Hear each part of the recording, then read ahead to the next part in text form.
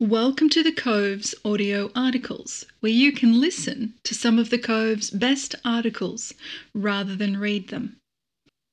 This article is titled, "That Upcoming Posting to ADF Headquarters A+."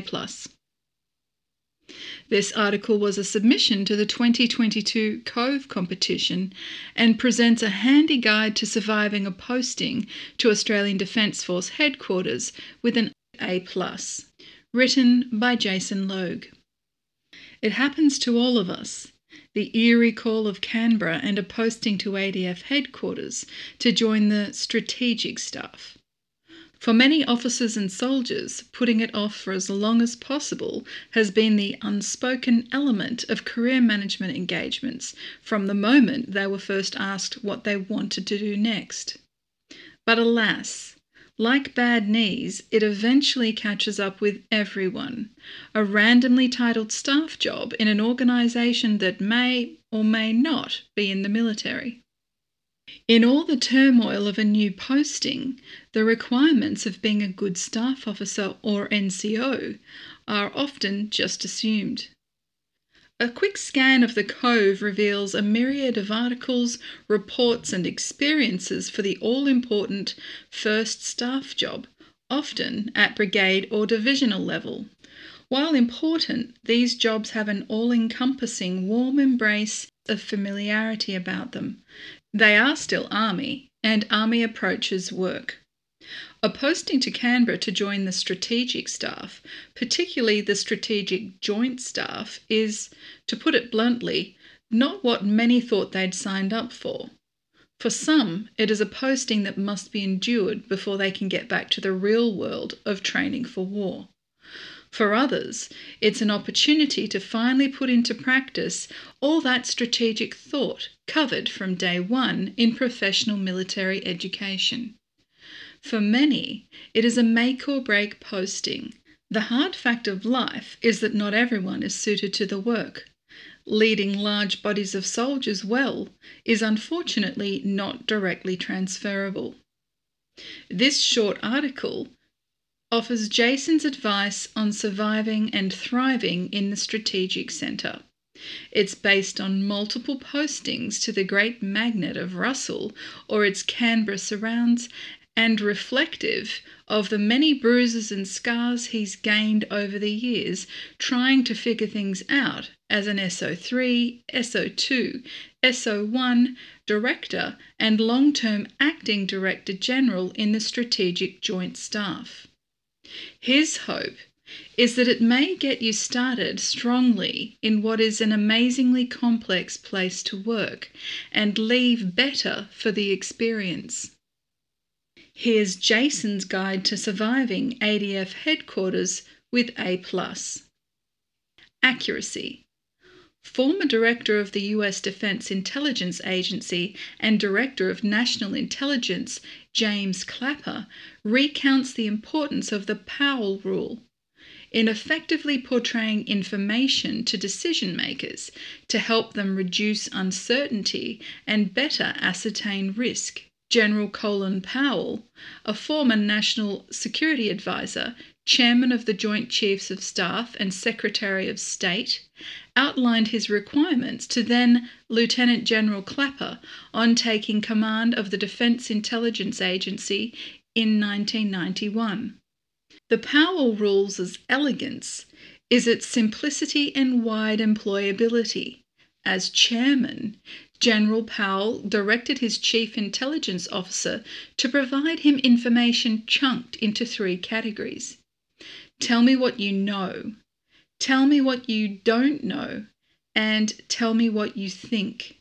Then Lieutenant General Clapper quickly learned he needed to clearly distinguish between those categories in his provision of information so that time poor and information overloaded decision makers were best supported and didn't run out to the President focused only on his thoughts.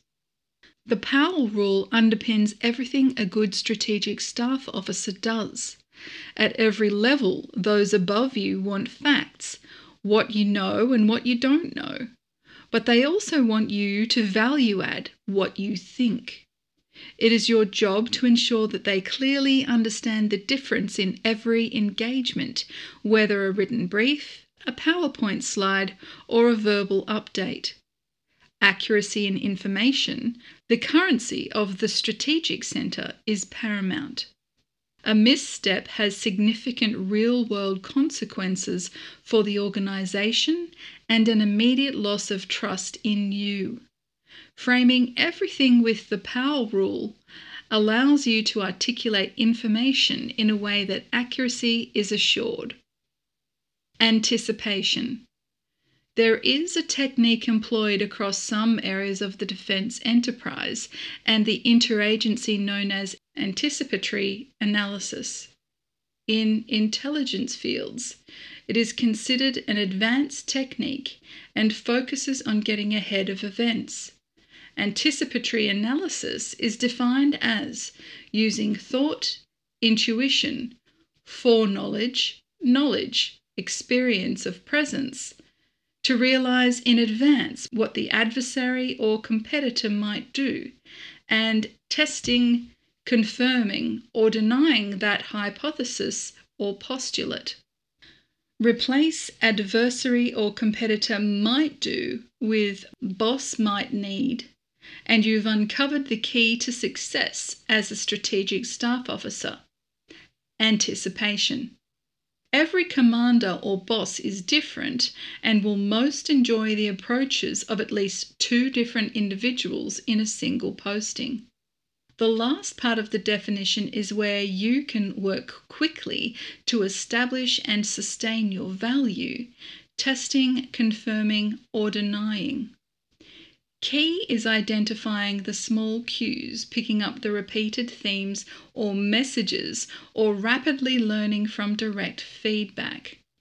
The sooner you arm yourself with the way your boss works, the sooner you will reap the benefits of anticipation. Initiative. The more trusted you are in enabling your boss with decision support tools, meeting their requirements for consultation, input, and, dare I say it, format, style, and even colour, the sooner your responsive staff job becomes dynamic, inclusive, and career building.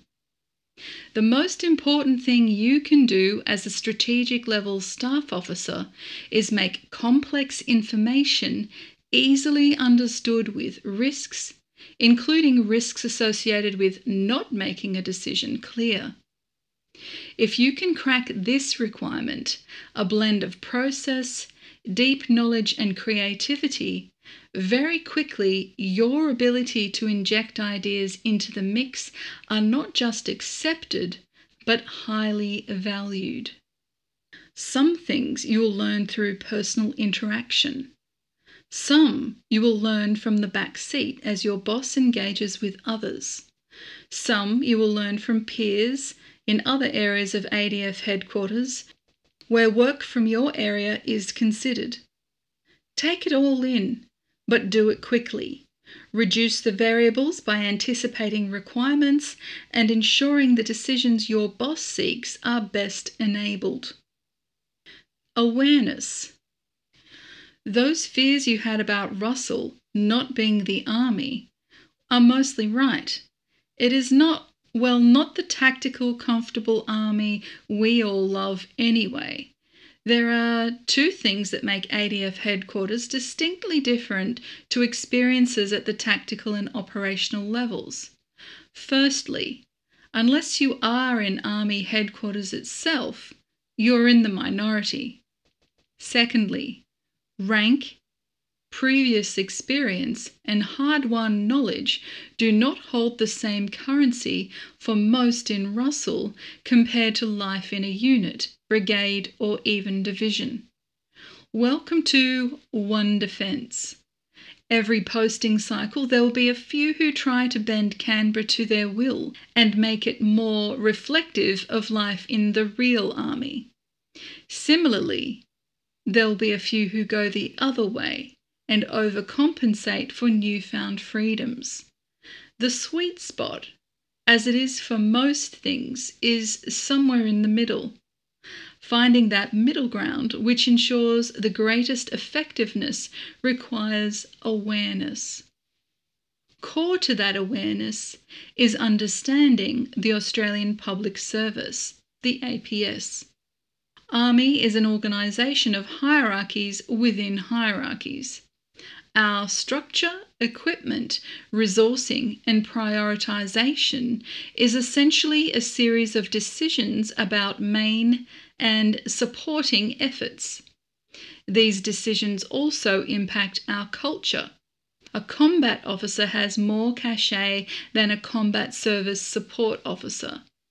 The APS is same, but different.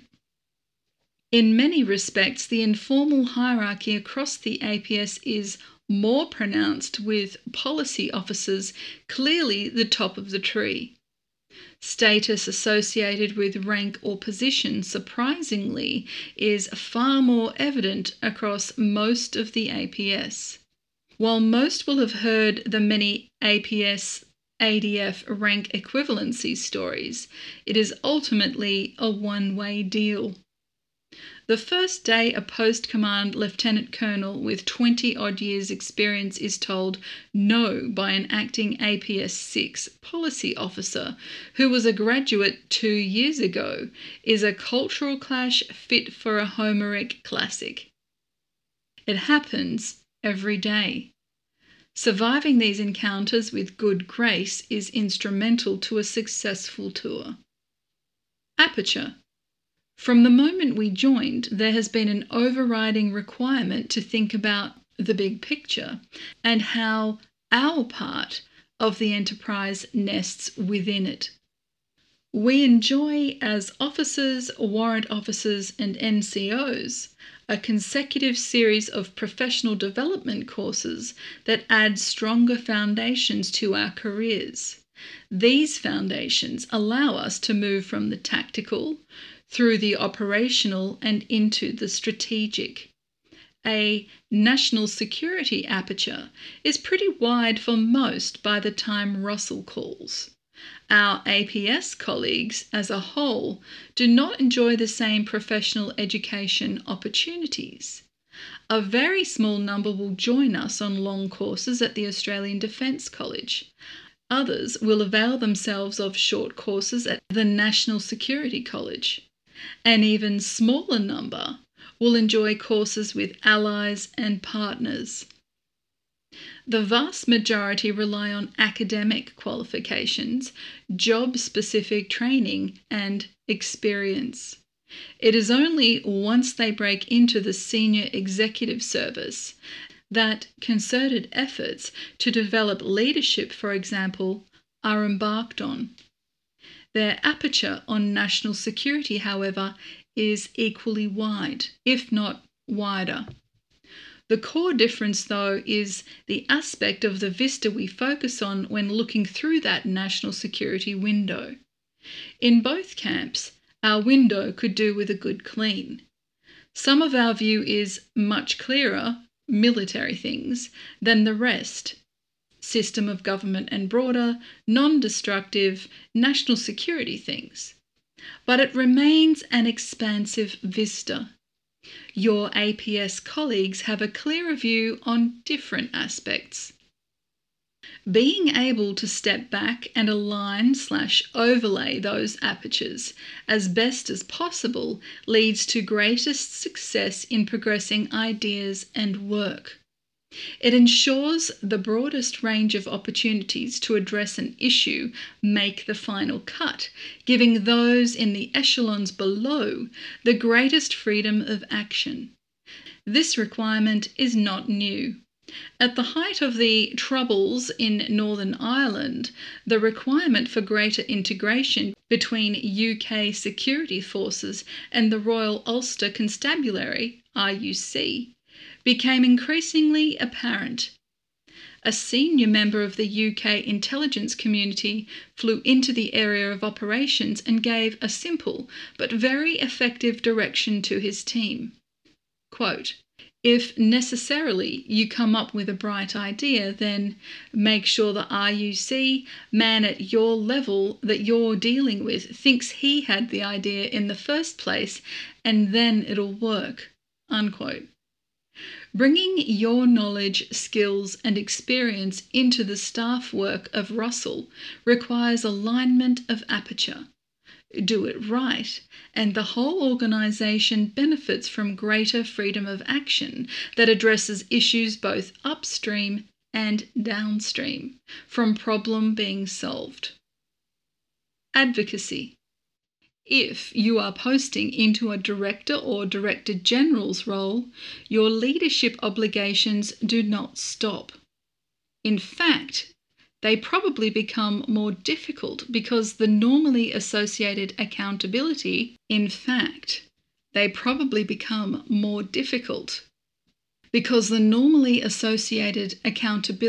and responsibility of leadership roles is, for the most part, held at a much higher level. The one place where you can have an absolute impact is on your team members. We are blessed to be in an organisation that the difference between good and excellent in terms of our people is often difficult to judge. Most importantly, the vast majority of our people operate at this positive end of the scale. Those joining the strategic joint staff have usually been selected for their role based on future potential. It is here that advocacy is key.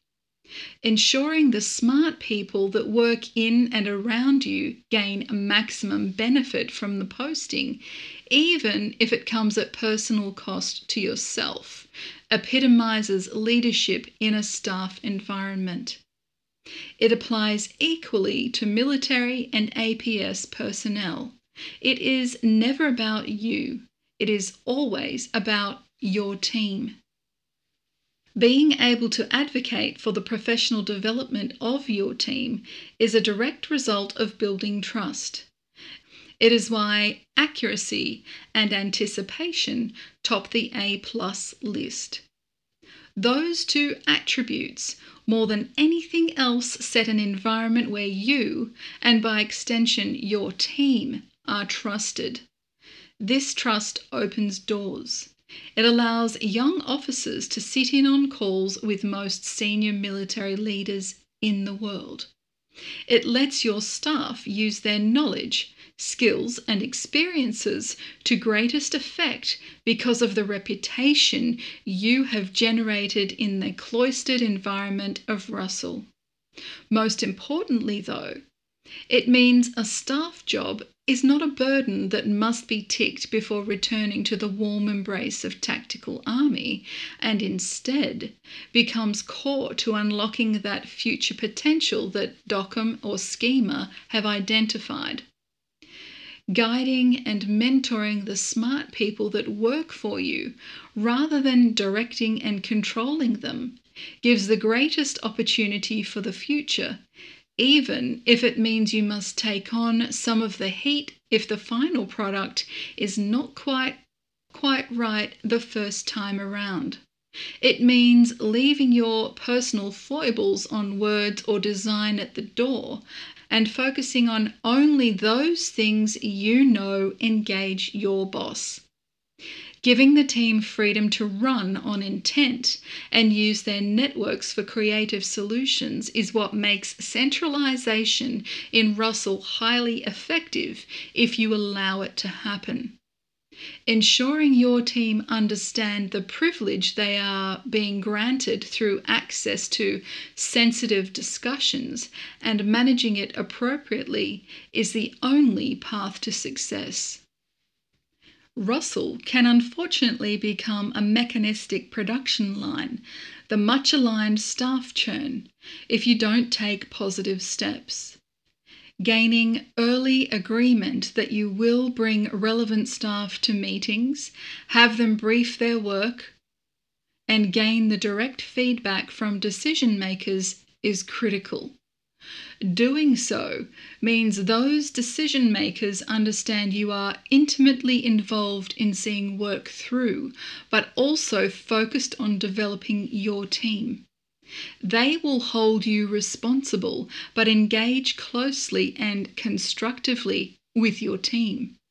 Our senior leaders love nothing more than to use these simple, everyday engagements as learning and development opportunities. Taking personal risk to advocate for the professional development of your staff at every opportunity is one of the ways you can leave Russell every day thinking you made a positive difference. Adaptability seems strange to include a trait or behaviour that forms a core element of annual reporting for officers and soldiers, but there are some who struggle with the loss of routine associated with barracks life in a unit. No longer are you training for a possibility. Your staff work is real and is affected by a range of external influences. You are, to use an army allegory, in contact every day. Reprioritisation is constant in all but a very few roles. The requirement to keep across work within your branch, division, and at times group, because it could suddenly become your team, is important. The ability to drop one task, quickly pick up another, and then return to the original work within changing deadlines only increases the higher the echelon. While the work is expansive, the people to do it are far less. Directors are on the tools, alleviating the load from their limited staff. Often, directors general close the door and write comprehensive briefs from scratch. Solely acting as a clearance officer for the work of your team does not work and will quickly build resentment. Everybody fights. Adaptability is core to excelling. A sub-element of adaptability is acceptance. Before arriving at the strategic centre, the ability to visualise effort through effect for work you have been involved in is very clear. Planning a complex exercise to increase the combined arms potential of your soldiers, focusing on enhanced marksmanship, or an intensive period of strength and conditioning for soldiers. These all have tangible outcomes that you can measure and gain a sense of accomplishment in. Much work in the strategic centre seemingly disappears into the bureaucracy.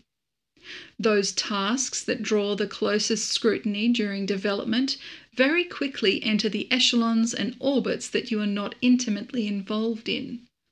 A lot depends on the approach of your boss as to how much you actually know.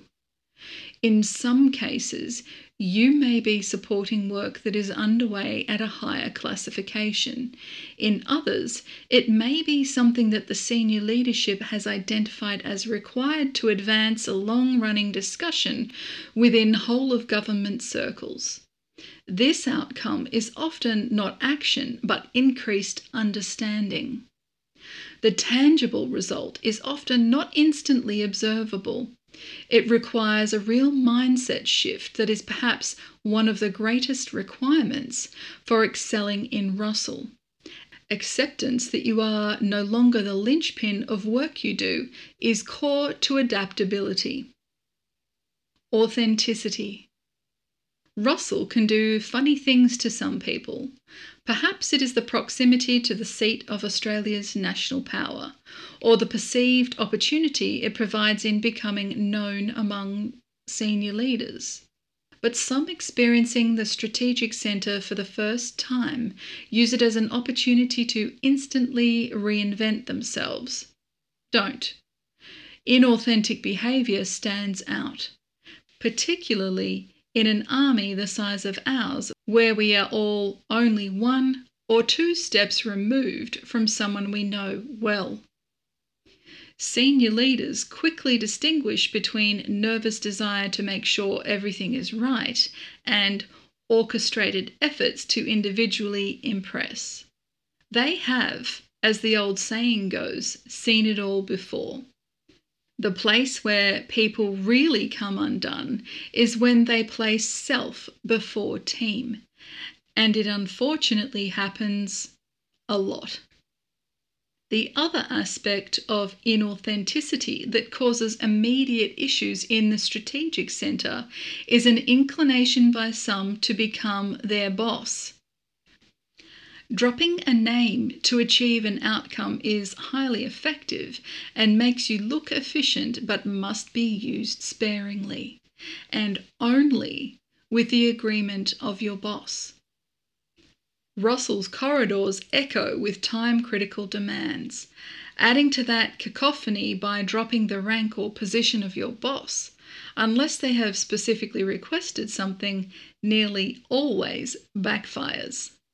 Not surprisingly, the professional network that you have with peers plays out at every rank level, and our seniors talk regularly. Your boss will soon know that their name has been dropped in vain, often to your detriment. Nothing marshals antibodies to your presence like inauthenticity. Live those stated values and behaviours. Everyone is watching, always.